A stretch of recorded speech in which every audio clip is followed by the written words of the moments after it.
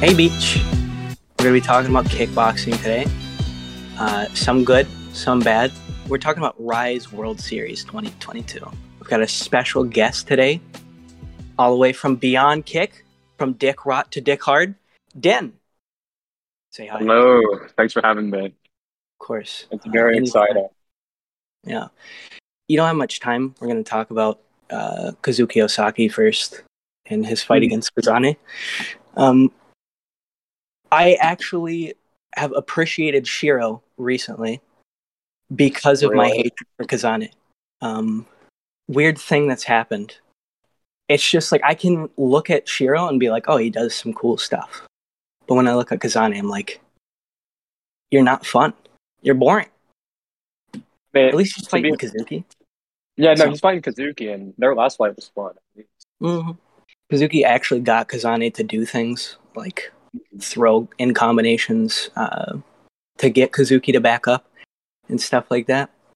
Yeah, I was just like looking up Kazuki yesterday, just on Wikipedia and stuff, and I looked back at like his first like debut to see what was going on in like 2012 or whatever, and I found like a article about like reversible immortalization that enables genetic correction of like human muscles. Okay, where are we going? In 2012, I don't know. It was just something that was like, I'm trying to find stuff on like a young kickboxer, and I'm finding out about artificial chromosomes and muscular dystrophy and shit. I don't know what that means, but maybe you know something, DINH. What do you think about that? I have no idea what you're talking about. I don't know anything about science. What are you on about? Some cool things about Kazuki is his lead hand. He's a bit of an inside fighter. He'll push you with his kicks to either side, try to get in with that sometimes. His high guard is, you can get him to not throw by throwing, but it's more so him trying to find your timing and rhythm so that he can start throwing with you. So it just takes him a bit to find your rhythm. Sometimes he finds it off rip, but that can give you the ability to build. They've already been in the ring together, so I don't think Kazuki is that concerned about throwing with Kazane as much now. Exactly. That was something that Kazane was attempting to push Kazuki back and get him off of him by throwing longer combinations that he usually does with hooks. Weird thing about Kazane, I feel like he's got a pretty high accuracy with his straights, but his hooks he misses like fucking 80% of the time. I don't know what that's about. I don't know if he doesn't train it often or what, but he was using them effectively against Kazuki. Sort of effectively, like more effectively than he usually does, which made the fight competitive, but it was still a clear Kazuki win because Kazuki was moving forward and then finding way harder shots through those. But yeah, he got the knockdown to build. Yeah, I kind of wanted to talk about Kazuki's history with Issei Ishii a little bit because I think it contextualizes him pretty well. He drew with Issei back in like 2014. He was like 18, something like that. And then the following year, he fought Issei again and drew with him. And then in 2018, he fought him. And he lost by split decision, which was a really good fight. They have a pretty long pass because they end up fighting again in 2021. And Issei and Kazuki used similar tools back then that they use now, just way less athletic and experienced and thought out, obviously, because they're 18 and Kazuki's 26 now. But you could see that he already had like really good timing and distance management back then, and good eyes, and you could see his potential off rip. By 2018, he looked pretty stellar. Like there's a big contrast between 2014 and 2018. He built into his frame more, got faster. It's like he put some time into strength and conditioning a little bit. And his rear hand was still more behind than his lead hand, which was always kind of his bread and butter for whatever reason.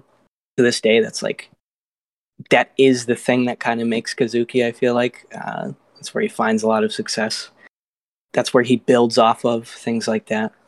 But it's developed a lot since 2018. He was still having success with the lead hand back then against Issei. In his round kick, which is in his game still. And I think it's a good look at how to see what a fighter looks like when they're developing their process. How minor improvements and your comfortability increases your ability to win fights. Like the way that Issei puts together combos in their first fight is less deliberate.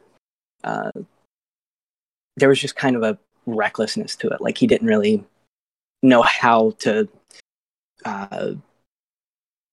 set up, like a body shot and then get your hands down and then go up high or bring your hands high, go low, stuff like that. And Kazuki's ring cutting just rapidly increased as well, which is obviously a big part of his game because he's a pressure fighter. So and then, now we're here in 2022. Yeah. So let's just get this like right off the bat. Who do you think wins between Kazuki and Kazane? Kazuki stomp. Kazuki stomps?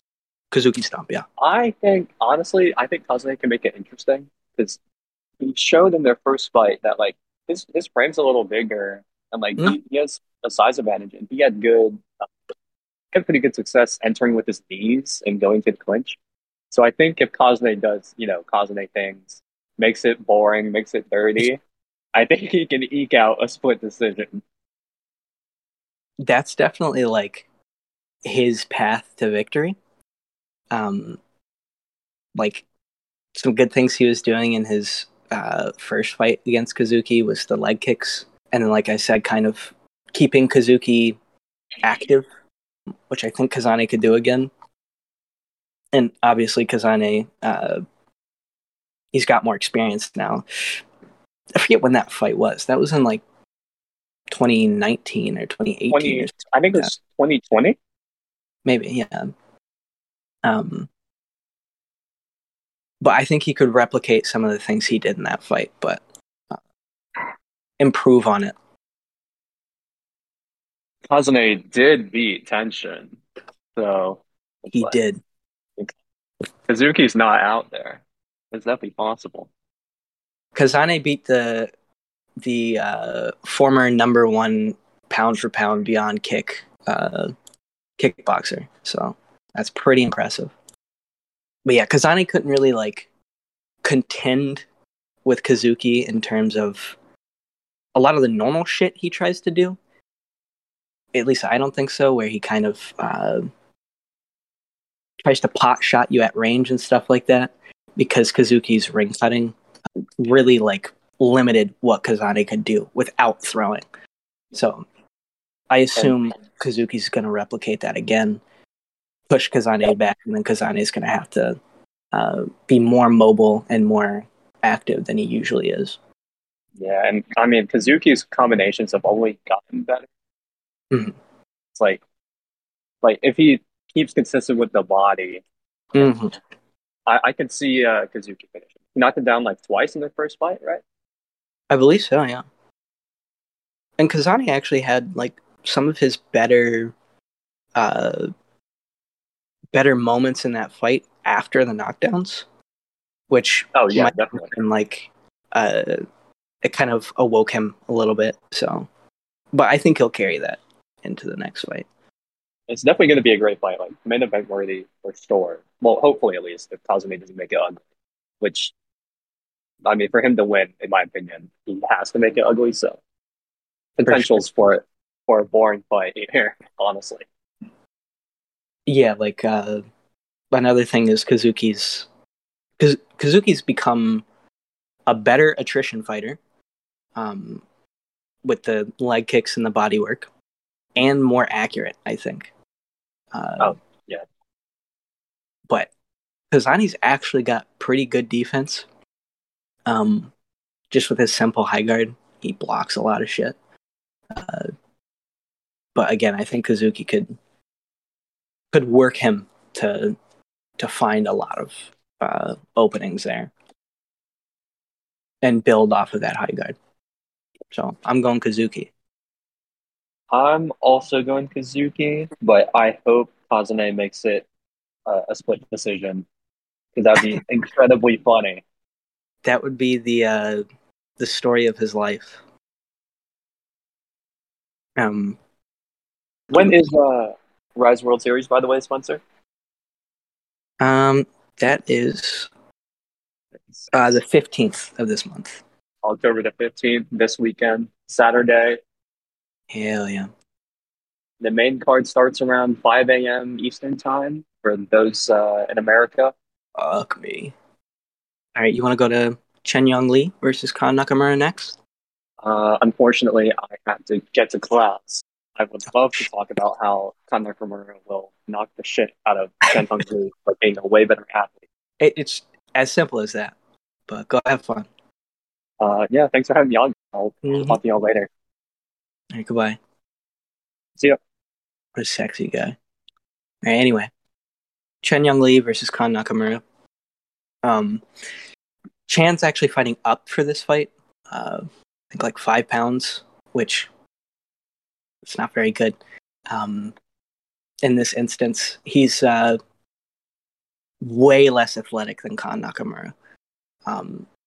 I think this isn't for the championship for that reason. No, it definitely isn't.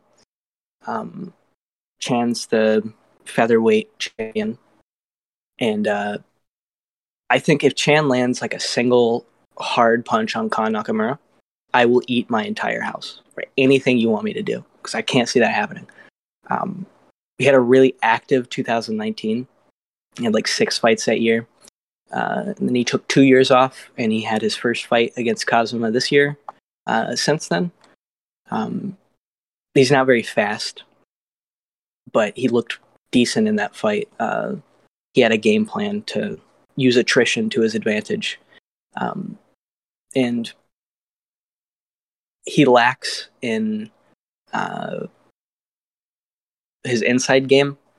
But a lot of the people who he's fought aren't that athletic, so he's been able to use his pressure footwork to cut the cage and then work them with attrition and his fucking meaty bulbous hooks that he has. A bit obvious though. And he looked pretty good against Yuki, for example, but Yuki's not good. He kind of just shelled up and like shit his pants the whole time, while Chan was able to just like build and wombo combo the fuck out of him the whole time. He also was like had a rivalry with Gunji Ameno, which if you're having a rivalry with Gunji Ameno, you're not good. He was also like the losing end of the rivalry. He was 1-2. That tells me a lot. And he's fighting the only J kicker with a strength and conditioning regiment. That's not good, especially for somebody who's not that athletic. I don't think no, Khan just hasn't fought somebody as athletic as Khan, particularly the strength and the speed of Khan. Also, somebody who can contend with him at all ranges and look to respond to his offense with offense.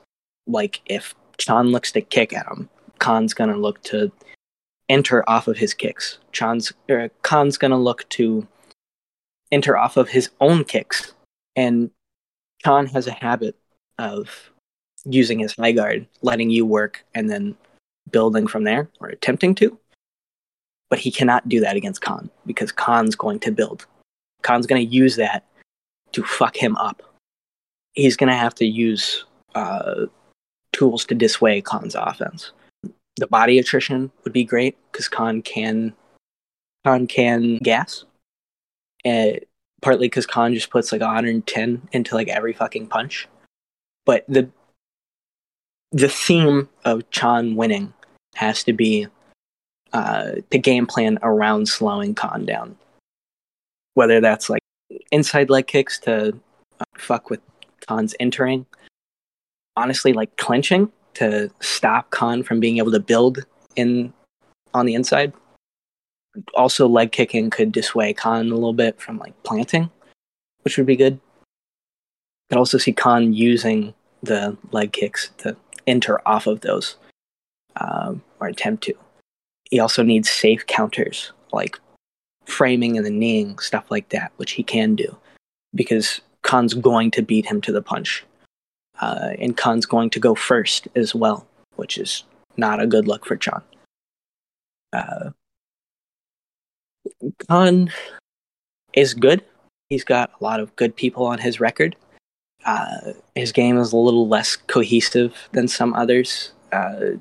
He's got some things in mind every fight, like pushing the pace, and he almost always finds success doing so. He'll get a bit careless, though, with his offense, like against Yaman, for example. And sometimes he has ideas to build threats through feints in his lead hand and stuff like that. And then eventually he'll just start bonking you. And people have gotten into fights by Khan's game plan unraveling a bit, especially once he starts gassing. But it's definitely good when Khan looks to enter off his lead hand, which is something that he usually starts with. You're going to look to see that in this fight. He's got pretty good eyes as well, and I don't think he'll have any trouble seeing Chan's punches, considering Chan's speed. I'm really harping on that because Chan is slow as fuck. He'll also physically push you, usually to gather distance for himself. Like, he'll push to the inside, and then he'll be so on the inside that he'll kind of frame and then push away. But look to stay on the inside just enough to get the punches out. But that'll also be good for him pushing you to the ring. And his durability is really good as well. He's strong as fuck, like I said. I think it's going to be a wash for Khan. And that's actually the main event for this fight. So next is actually the guy that I just talked about, Yaman. He's fighting Taiju Shiratori, which it's a pretty good fight. It's very possible that this is like a fairly even matchup, but this could also just be like a wash to either side. We love Yaman in this house. He's really funny, whether he's doing it on purpose or not. Partly because he's just a little bit embarrassing. He manages to make himself kind of like a fool at press conferences a lot of the times. I think it was the last one against Catfish Ryusei, where he tried to like posture on Ryusei by like getting in his face and shit, and then was like trying to fight him. But then he got double-legged by a security guard and like scraped the back of his head on one of the tables, and then through like the rest of the press conference, he just had like a napkin on the back of his head to stop the bleeding. It's funny. But his wins are really good lately.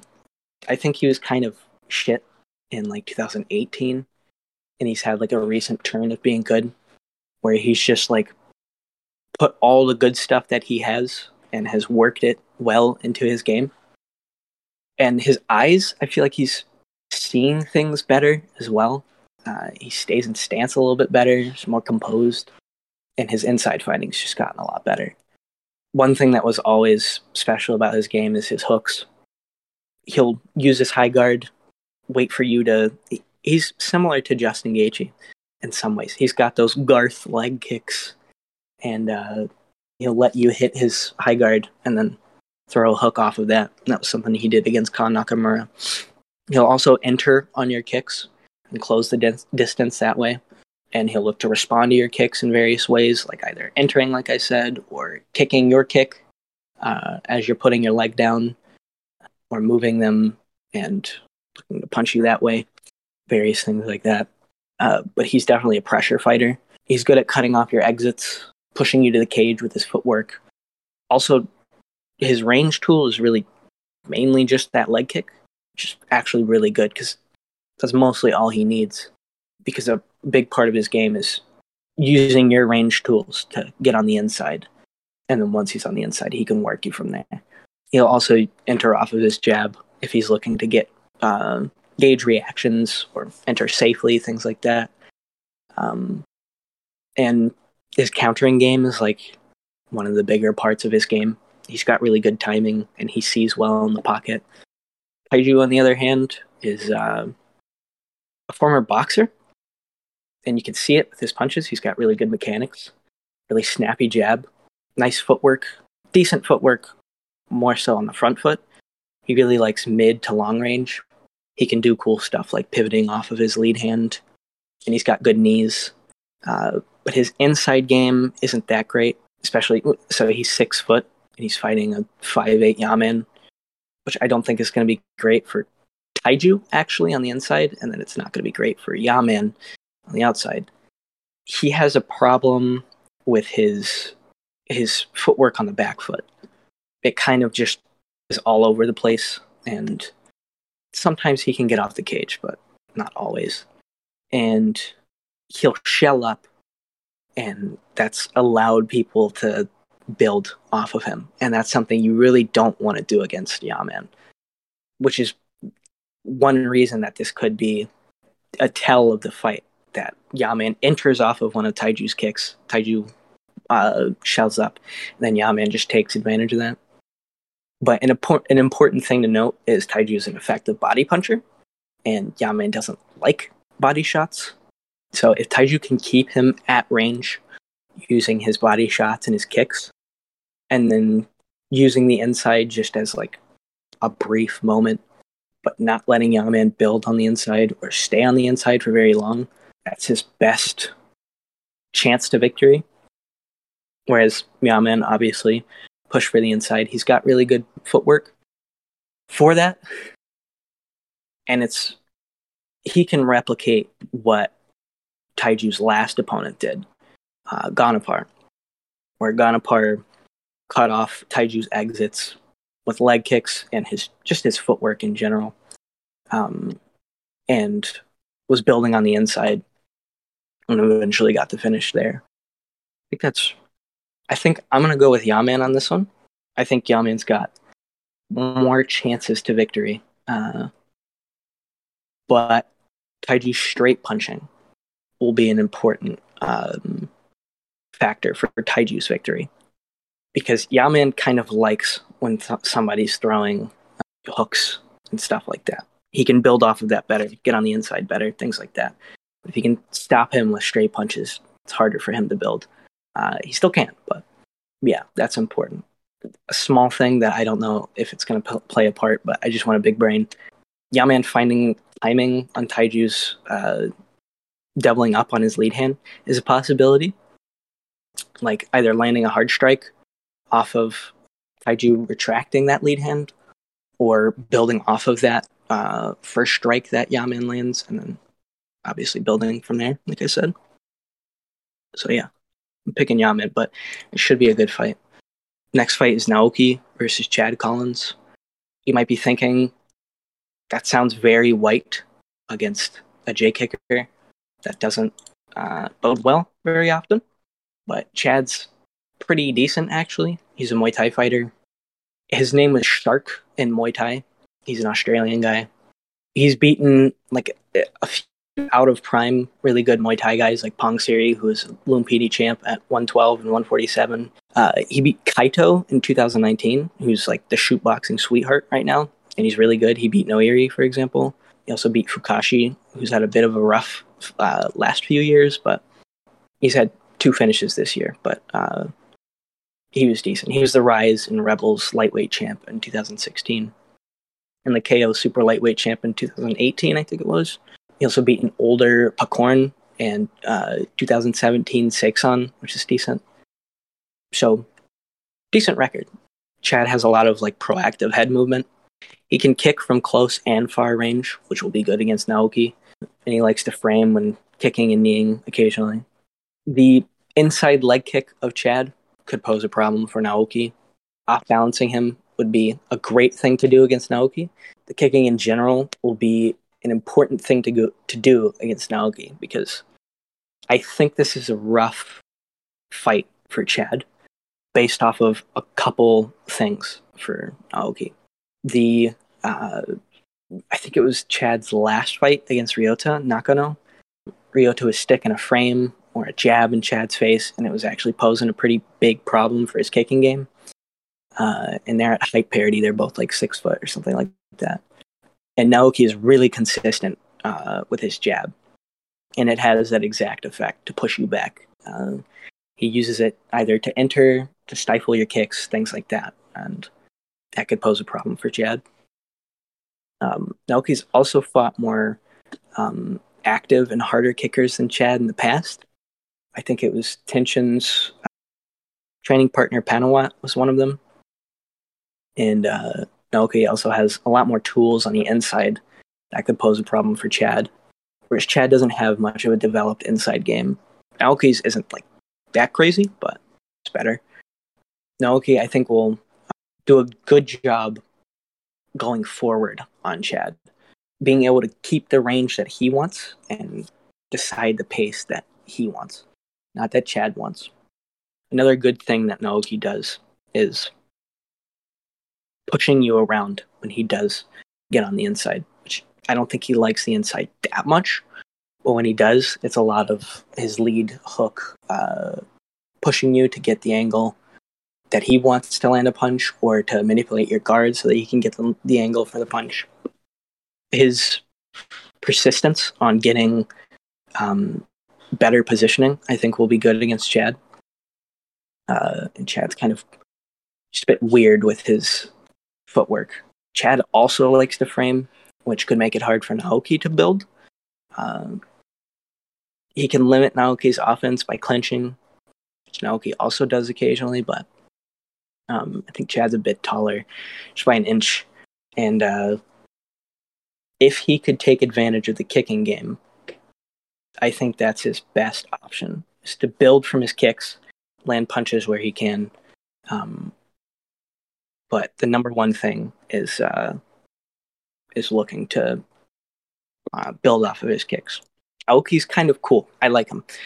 I watched him sort of recently, and I was just going down his whole history. And he trained in Goju-Ryu karate from like 5 years old. And in high school, apparently he was like planning on doing MMA. And then that was actually a part of Goju-Ryu karate is like takedowns and shit like that. So it was working out, but he made the right choice in doing kickboxing. But Goju-Ryu kind of takes from like Chinese martial arts, like the kata and stuff like that. It's just, I don't know. It was a neat thing that I learned about Goju-Ryu. It's done well for him in his career. And it's similar to that Russian shit, what is it called? Sanda or whatever? But yeah, Naoki does a really good job with his footwork, staying off the ring, mostly circling, keeping people at a distance with his able to slip decent eyes at range. Once he gets on the inside, it's not as good. But when he has his range, his eyes are good enough. A possibility is that Naoki hasn't fought people who can cut the cage on him very well. Most of the good cage cutting you see that he did was against like Yuma Yamaguchi, who's not good. He just follows you. He got fucked by Kento Haraguchi really hard, but that was at range, so you haven't seen much of him getting cage cut, which is something that I could see Chad doing a little bit. He tries to do at times, more so when he's going forward with his punches and stuff.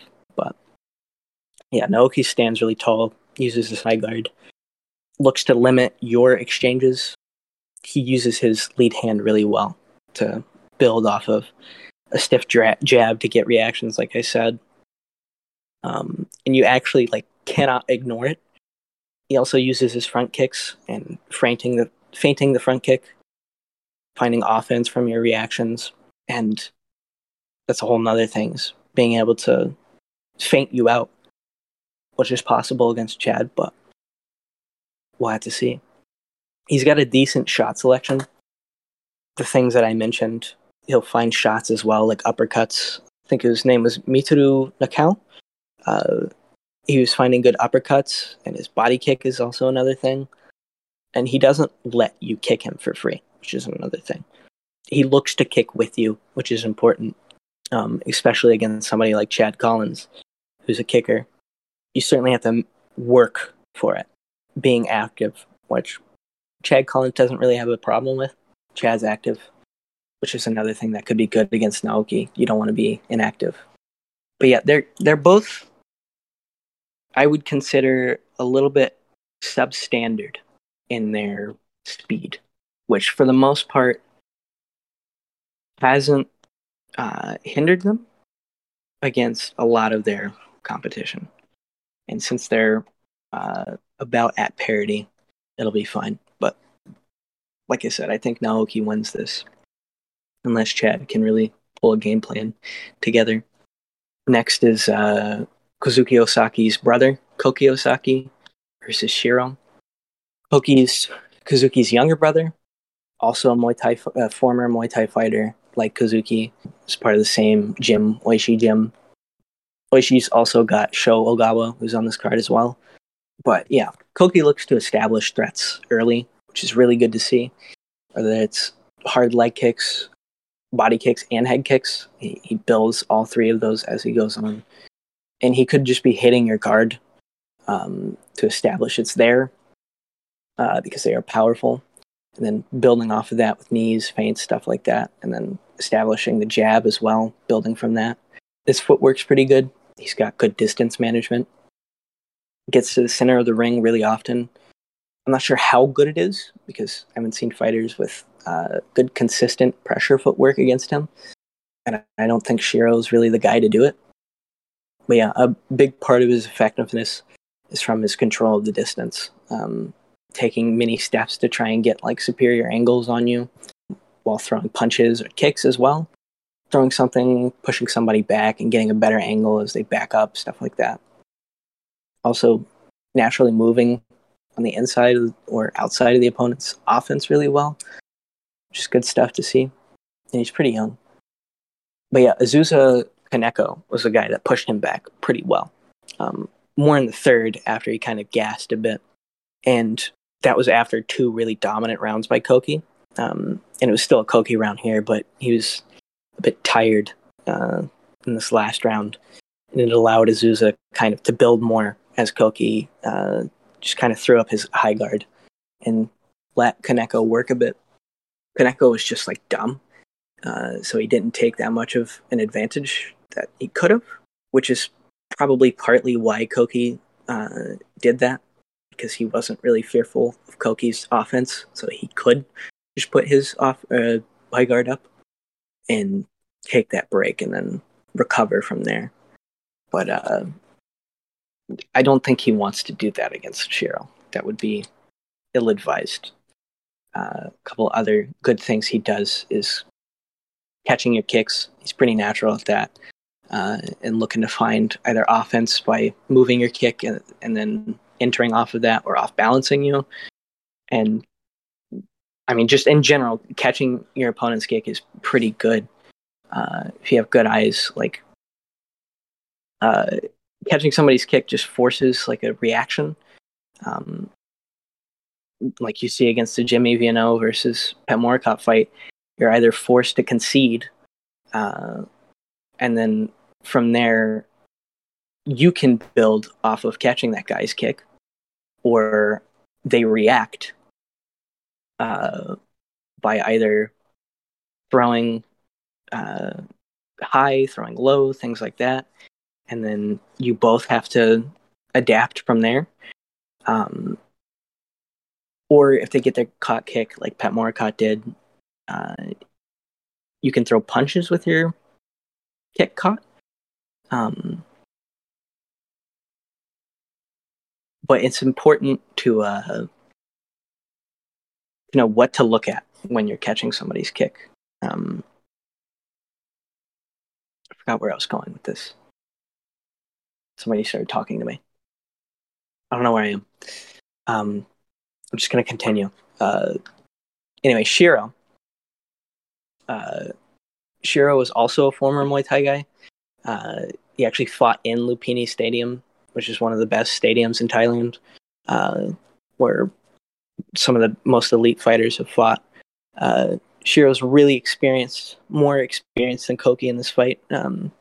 He's like 29 by this point, I think. Been fighting since he was a teen. He's fought a pretty good array of styles against some like really elite fighters of different builds as well. Tall, short, all that. But a big thing is he's also coming off of 2 hand surgeries in this fight. He broke both of his hands. Um, but he's a really consistent kicker, and he likes to fight on the outside. Good kick defense as well. He checks kicks, blocks them with his hands. Eventually will attempt to respond to them with either like a cross to the body or the head. Also entering on a kick, looking for his lead hook, and then building quick offense from there. He doesn't really like long exchanges usually. He likes to keep them brief and separate from there. Against Runkit, for example, he was doing those things. There's this cool moment where he kind of like dodges the kick by leaning back, missing by like a hair, and then lands this like really hard straight on him. That's a pretty good fight to see. Some of the general things he does. He also likes to jab you, and that's a big part of his game. It's just his jab and his straight punching. He'll mix straight punches to the body with hooks to the head, lead hook generally, but also rear hook. He also takes kind of mini steps like Koki to find better angles and things like that, and he's got pretty decent, actually good back foot footwork. But he can get back to the fence, back to the ring, rather. He does look to give you offense so that you can't do that for free, which is an important part of being a back foot fighter, to not let you just do shit for free. Either kicking you to keep the distance or punching you so it's hard for you to enter, giving you counters, things like that. When Shiro fought like one of the best pressure fighters in J-Kick, Masashi Kimura, last on the match card with Tenshin versus Takeru, that was his last fight. He got his ass kind of beat pretty badly. It was after having decent rounds, like good rounds. But Masashi was just cutting the cage fast and effectively with his footwork, cutting off exits, using leg kicks to whatever side he's circling towards, feinting a ton, and looking to cross counter Shiro's jab like off rip immediately. He was also building off of his lead hand, doubling up, throwing 1-2, stuff like that. Masashi was. Those are all things that are replicable for Koki, not as well, but he could certainly do. Koki doesn't have as tight of a guard as Masashi. He's got a bit of an exaggerated head movement, whereas Masashi doesn't. Something else important for Koki to do, which I believe he will, is to not stop pressing forward if he's hit with something, which is something that Masashi would do and something that Koki does consistently. If you punch him, he'll continue looking to press forward. Kimura did a good job as well, staying in his face. Not letting him get out of exchanges, whether that's like brief clinches or just completely cutting off exits, and that led to the finish eventually. Although I can see Koki not giving ground, and I expect it, but I also see Shiro like finding exits and stuff like that. And it was funny, Masashi kind of like knocks Shiro down with a sequence that Koki does, where he'll throw like a cross and hit you on kind of like the top part of your head as you're exiting. Masashi did it more with like a hook, whereas Koki does it more with a straight, but that's replicable. Also, just the fact that Masashi putting pressure on Shiro with mostly his footwork got him to the ring. Koki's really capable of doing that. I kind of repeated myself a couple times there, but it's important to look at. I think how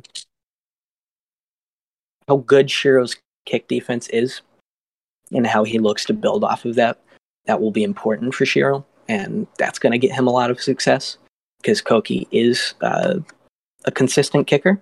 He likes to kick with his lead lead leg a lot too, to your body, and then build off of that. But I think they'll both look to build off of Koki's kicks. Shiro will look to counter, Koki will look to respond to that and build his own offense off of that. But I think Shiro could find a lot of success off of that.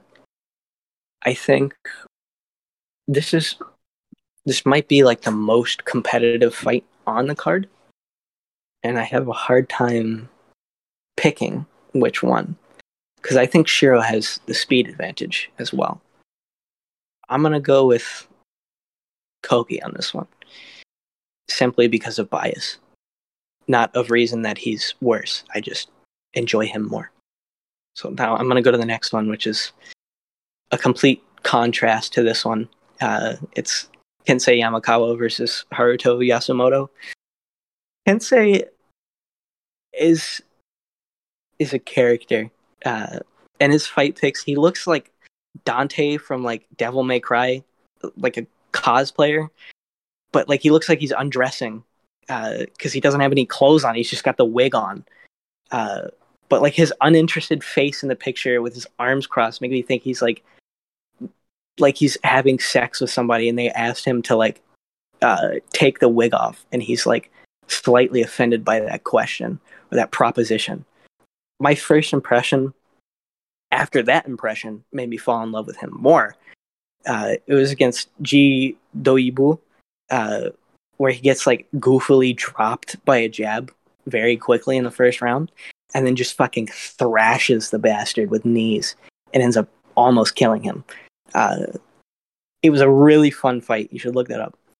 The follow-up impression was against Kisuke Monguchi, and the first and only comment on that fight is about him. It says, red corner punch like a chicken, lack of power, laughing emoji, Cuban flag.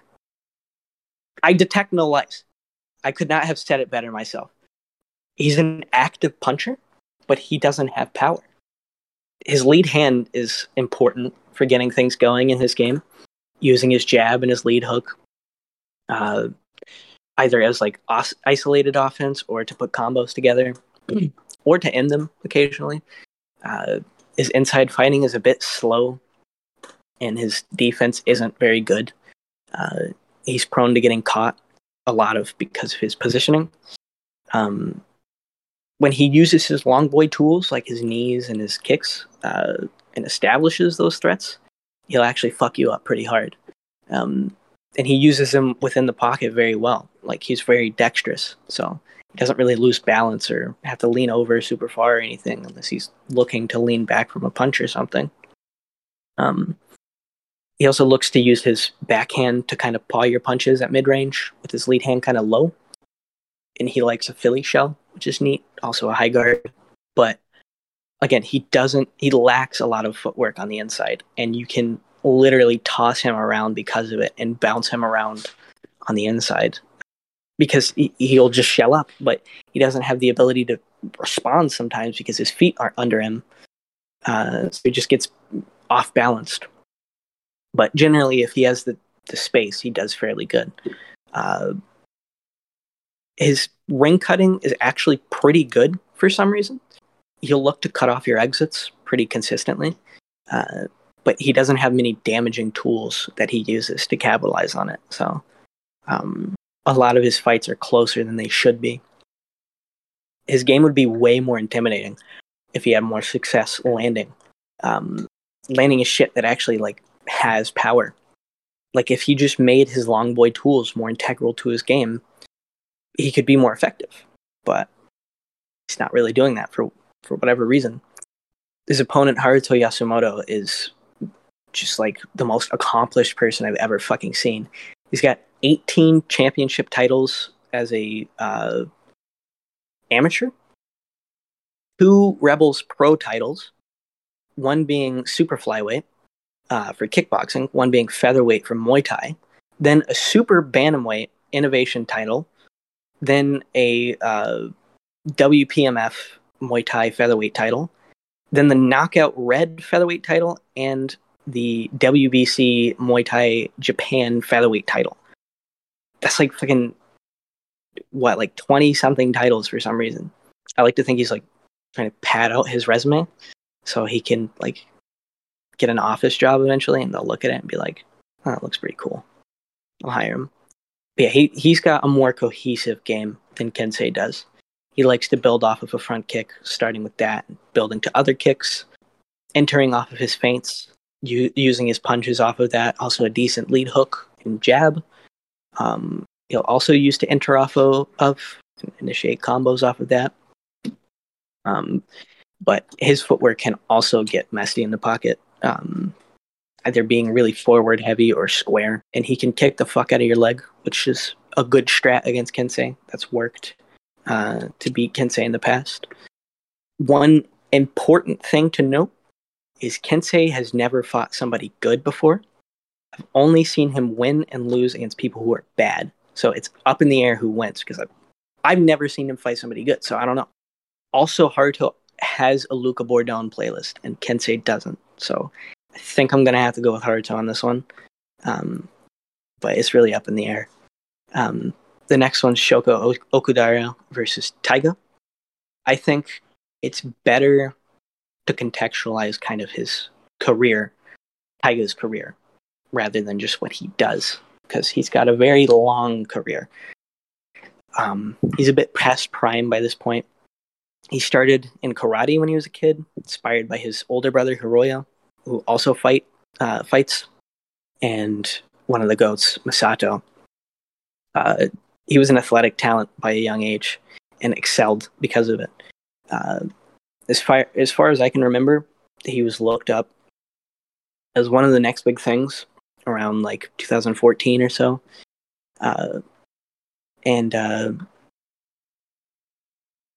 He starts in the K1 minor leagues crush in 2012 against Ryota, and he has an explosive start. He's 16 or 17 by that point. I'm going to say 17, but I can't remember. He's 26 now. That was in 2012. It was the end of the year, so I think he's 17.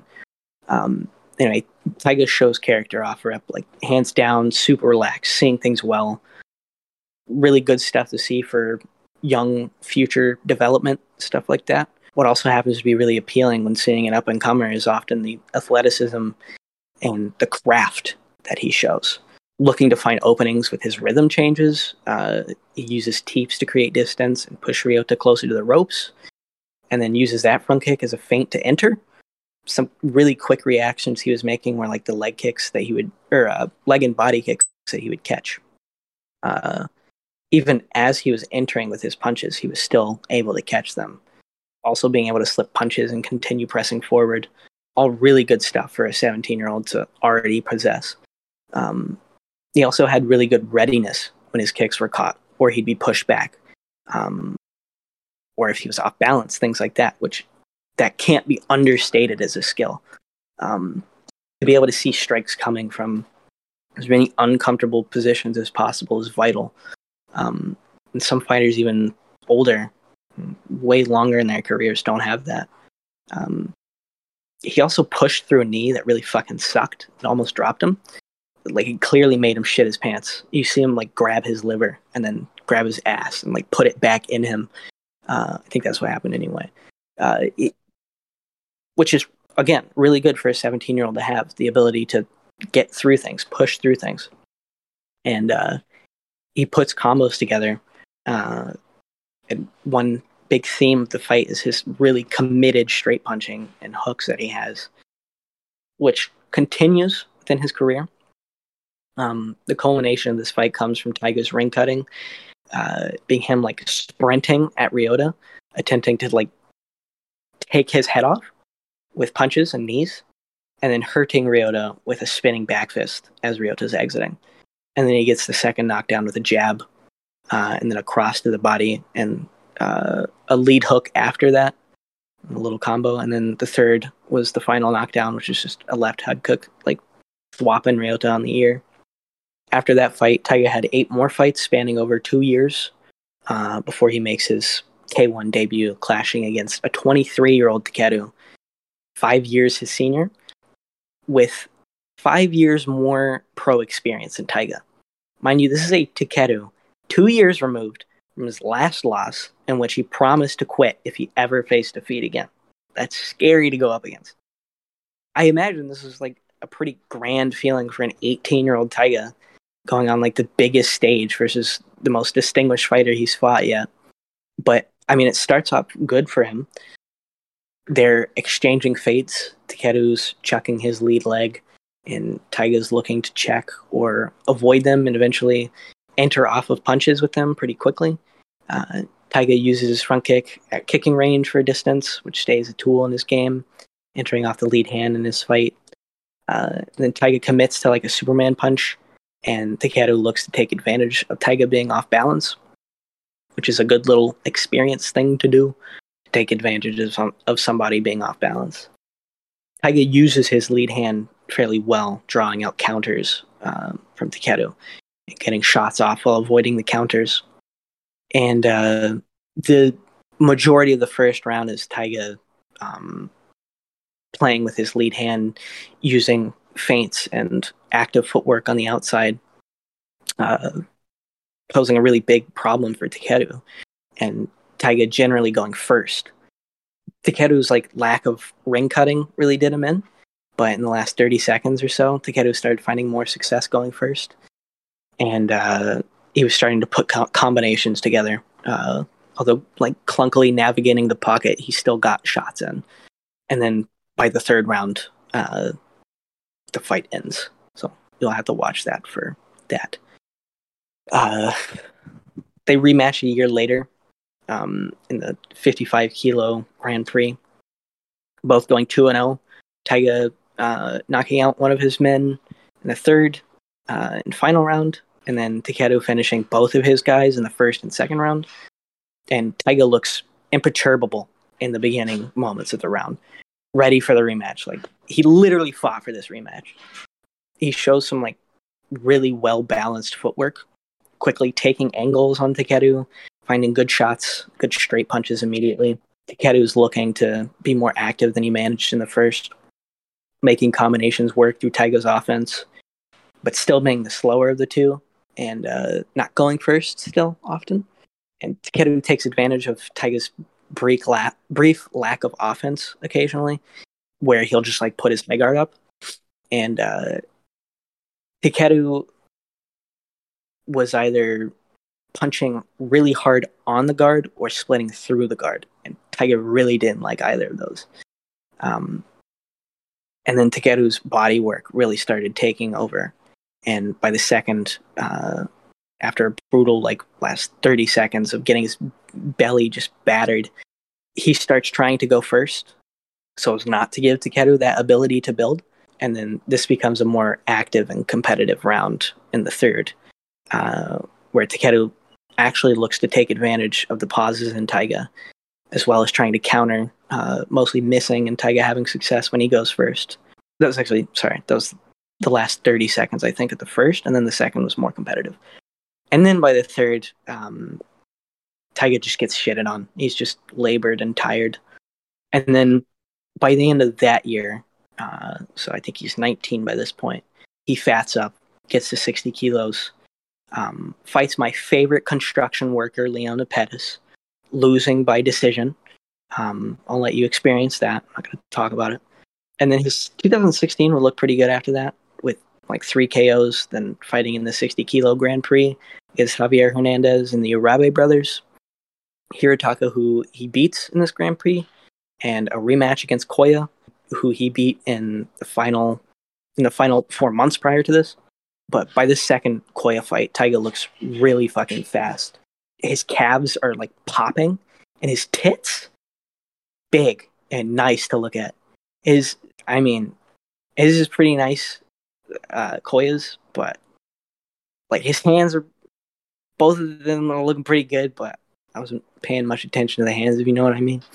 He did have good stuff with his lead hand, of course, looking to respond to Koya's really close leg kicks with a jab or a lead hand to the body, stuff like that, doubling up on it. Koya is kind of a close-in fighter. He's also a really good boxer, but he gets caught really hard and square on the ropes. Taiga does, with a cross that just lasers through his skull as he attempts to counter a lead hook from Koya, and a lead hook to Koya's double jab, rather. But the theme of the fight is just Koya's superior infighting and tighter punches, also being more accurate and better defense, tighter guard, and better positioning. And that was the end for Taiga in that fight. He would go on to pick like 3 more wins after that until like basically his version of 9/11 happens. You can just look at his Wikipedia and look at his record. You'll see what I mean. One of those 3 is actually a Hirotaka Urabe rematch, and he performs pretty decently. But there's certainly a limit to his skill set that's shown a lot more clearly in this fight. And then you can just see it afterwards. But Taiga's managed to keep a decent skill level by this point. And although I think his athleticism has taken some of a hit, he's still competitive with really good fighters. Typically most competitive with people who kind of lack inside fighting. And like Khan Nakamura, for example. I don't really want to talk about the site that is his post-2017 career. So we're going to segue to Shota. I don't have too much to talk about with Shota. He's a newer guy, 20 years old. He may be only like 6 years younger than Taiga, but their in-fight experience is vastly different. Taiga's been fighting pro since 2012 or so, and Shota's been fighting pro since like 2018 or so. Shota's got a pretty active jab and a lead hook, which is prevalent with a lot of kickboxers, as you see. He likes to enter off of that lead hook and that jab, or to start a combination. Shota's pretty decent at throwing offense on the back foot. Just small things like inside leg kicks or jabs, stuff like that as he backs up. And he can also get feinted into backing up pretty aggressively. And if Taiga gives him threats like that, I think it'll make Shota a lot less likely to enter as a result. Also an active lead leg, which is good to have against Taiga.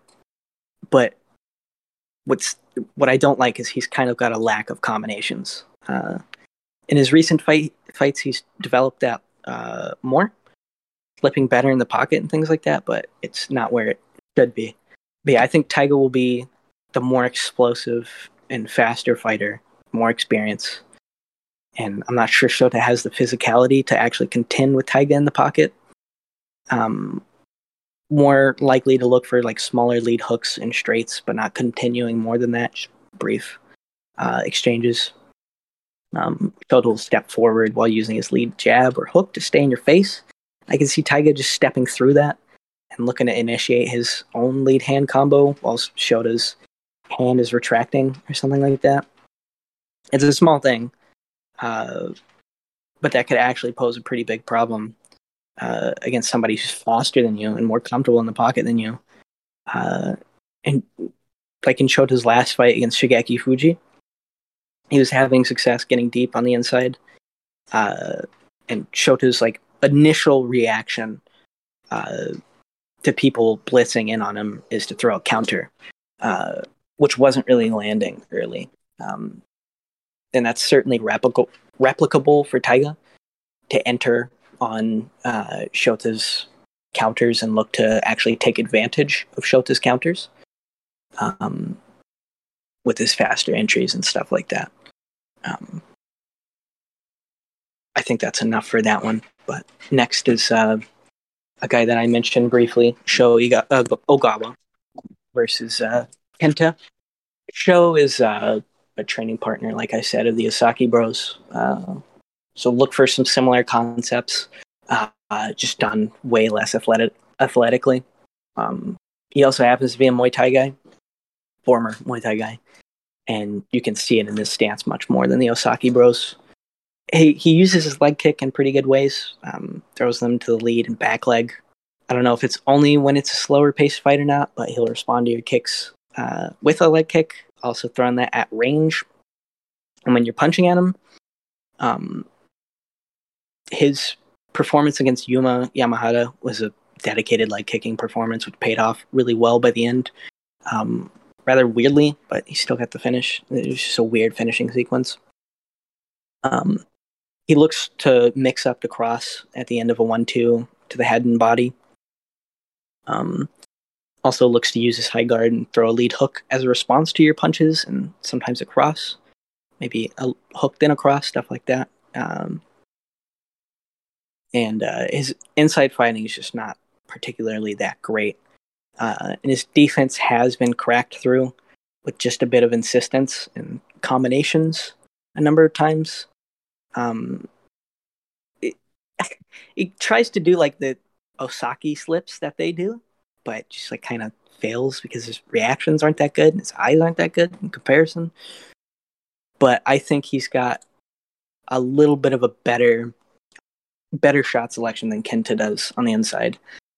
Not better shot selection, maybe more varied. Whereas Kenta's got more of just jab cross type stuff. But it honestly could be enough. I think this fight does surprisingly have a high possibility of being the most boring fight on the card somehow, considering Shiro and Kazane are on this card. But Kenta happens to be a kicker as well, and they both kind of concede to kicking range, and then will just kick each other at that range, and it's really boring. But occasionally in the pocket, Kenta will look to frame with his lead hand and find the cross that way, which could be decent. Also trying to find distance that way. Kenta also throws cross, follow it with a lead hook at times, but mainly looks to do damage with his cross. And I think if Kenta just concedes mid to long range with Sho, he's likely to lose that. But I don't know. We'll see. I don't really give a shit about that fight. So I'm going to go to really the last one that we have on this, second to last one we have on this one, which is Ryujin Nasukawa versus Ryotaro Yoshida. Ryotaro is all on Deep Kick, which is a corporation that you can't actually see his fights because it's on DVD. So fucking annoying. But Ryujin's got great insistence. He's like 17 or some shit. He's Tenshin Nasukawa's brother. Talked about him before. And he has really good stuff to see at this age. He catches kicks, which is great. If Ryujin continues to develop his inside game, he will be a fucking force. Because he already has really good reactions. Also, as he grows, because he's only like 17, everything will get better. His decision making is really good already. Like, what's his name? Rui Okubo was something that you can see with that. He knows what he has to do to win fights. Like, in the past, he's been given the ability to kind of work and looks good for the majority of the fighters that he's fighting for that reason. But against Rui Okubo, he's another really good 17-year-old, which was the best fighter he's fought. And he looked pretty good against him, Rui being way taller than him, faster than him as well. Ryujin was looking to counter Okubo on his entries. Ryujin can also punch off his kicks and kick off his punches. Hopefully that'll kind of mesh into his game as time goes on. He's also got really active feints and pretty varied shot selection that will come naturally. And he looks to give you a lot of threats to the body, head, and leg. So good things to see. Look out for him. And then the last one is Koyuki Miyazaki. She's fighting another girl who doesn't have any fights that I can watch. So I'm just going to briefly talk about her. She's only like 23 days older than me. Kind of cool. Decent wins. Saya Ito, who's held a ton of belts in Muay Thai and kickboxing. Apparently she fought Tenshin in 2010. I don't know what the story behind that is. Just peeking at her wiki. And apparently she's fought Tenshin. Kind of cool. Momi, I guess, is a decent win, and Reina Sato, who's decent, and also a good bit bigger, stronger than her, but she made that fight work by pressing for the inside. And Sato didn't really want to exchange with her. So Koyuki would throw her 1-2-1 combo that she does a lot, finding good angles by bending down, doing an upward jab type of thing that she really likes. And Sato is looking to punish Koyuki's entries with kicks, sometimes also at range at the end of, or the end of a jab rather. And Koyuki either looked to parry, or enter off of it, or back up, or just didn't react and got hit to the body. It was certainly Sato's best offense for sure, but it was an easy Koyuki win. But yeah, Koyuki's got good eyes, able to slip at range with combinations coming at her, and able to enter off of on those combinations, which is a really good habit to have. She uses a good front kick, develops that to feint off of, and then enter off of that. That's also like one of her only range tools, because she's like 5 feet tall and 100 pounds, I think, or 102. But it's cool. She looks to find angles on her punches, which is really nice. Opting for like an up jab, like I mentioned, or bending with her legs to find like a certain angle with her shoulders to come across somebody else's shoulders, and some good body work occasionally. That I hope becomes more prevalent with time. And that's pretty much it for the whole card. I kind of rambled for a while, but make sure to watch that. Make sure to subscribe to the fight site, follow Beyond Kick, and fuck off.